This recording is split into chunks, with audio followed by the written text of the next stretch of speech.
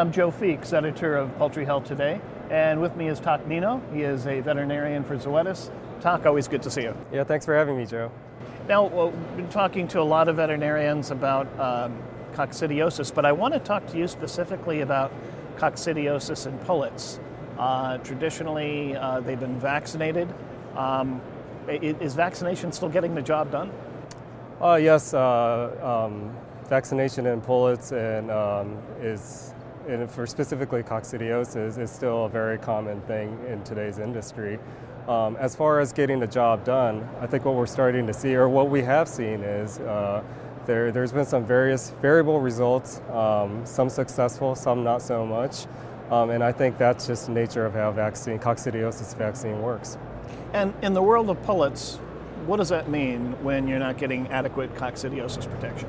So not getting adequate coccidiosis protection in pullets, whether that's breeders or layers, can ultimately mean a lot of things. What that means is because birds aren't protected against coccidiosis, they might get a challenge either early on or later on in the bird's life, ultimately leading to a ununiform body weight, affecting their things like body weight gain, and even things like mortality at its worst.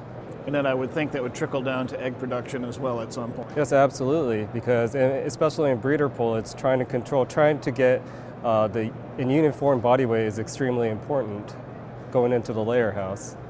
And are there specific Eimeria organisms that are going to be a problem to pullets later in life?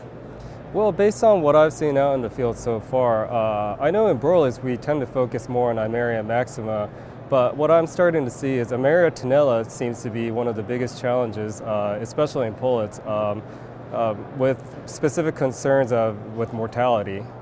And that's not to say there are other species of coccidia that can be challenging, such as Nicatrix and some of the cocci that will come in later on in a pullet's life.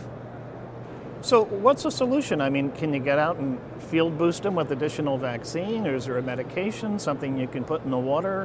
What's the way to get additional protection for these pullets? So that's a good question. I think there's been a lot of experimental trials that's been going on, and some successful, some not so successful.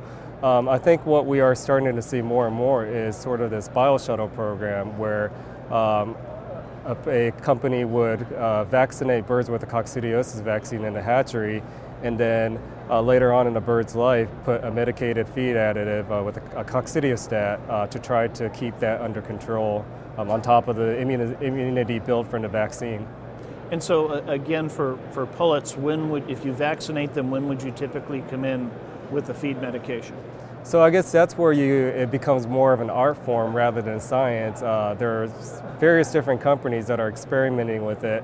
Some have gone in as early as the day of placement. Other companies have waited a few weeks until placing medicated feed additive into the feed. And how old would the birds be at that point? It varies. Sometimes a few weeks in age, sometimes as young as a week. So there is no right or wrong, but people have done quite a bit of experimentation on their own and figured out what's best for their operation. Because it's a little dicey, isn't it? I mean, if you vaccinate with a live oocyst vaccine and then you come in with a medication, whether it be an ionophore or a non-ionophore anticoccidial, you're asking for trouble there, aren't you? Yeah, and it's actually really interesting because it really goes against everything that we thought to be true with combining vaccine and a medicated feed additive. But what we're starting to see is even with putting a coccidiostat in the feed, the birds are still able to cycle the coccidia, and they are able to mount some degree of immunity, which seems to help later on in life. So have you done any research with pullets and using a vaccine and followed by a medication? So I've been working with some companies pretty closely to monitor their pullet coccidiosis program, and usually many of these companies are using a bioshuttle program like we just talked about.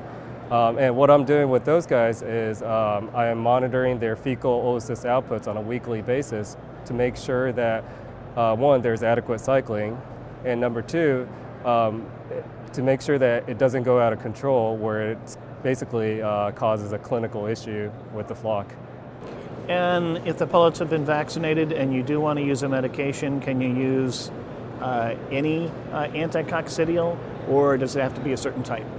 There are a few medicated feed additives that are available for use in pullets. To mention a few, are selenomycin and Zoling. That seems to be the more common of the coccidiostats that people are using. Where you've been conducting these trials, what sort of performance have you seen in the birds that were on BioShuttle versus the ones that might have just gotten the vaccine? So the people that I've been working with have actually had a lot of success just getting the mortality under control. Usually what I tend to hear is an early mortality due to coccidiosis, and with some implementation of a BioShuttle program, they have been successful at getting that under control. And I realize that that may not be the situation for all producers, but at least with the ones I've been working with, they seem to have done quite well. I know in broiler programs, they say that if you want to avoid necrotic enteritis, get the coccidiosis under control. Would that hold true with pullets as well, or would you see fewer secondary infections if you do have coccidiosis properly controlled? I certainly do think that could be an issue in pullets as well. But based on my limited experience I have so far, it seems like more of the mortality that's associated with coccidiosis has been due to Eimeria tenella and not so much necrotic enteritis. But that's not to say that can become an issue. Okay. Well, it's something that we need to keep a close eye on, and I'm assuming you're going to be doing some follow-up trials. Absolutely. Well, it's a subject that we're going to have to watch. We've been talking to Tak Nino. He is a veterinarian at Zoetis. And thanks again for joining us today. Thanks, Joe.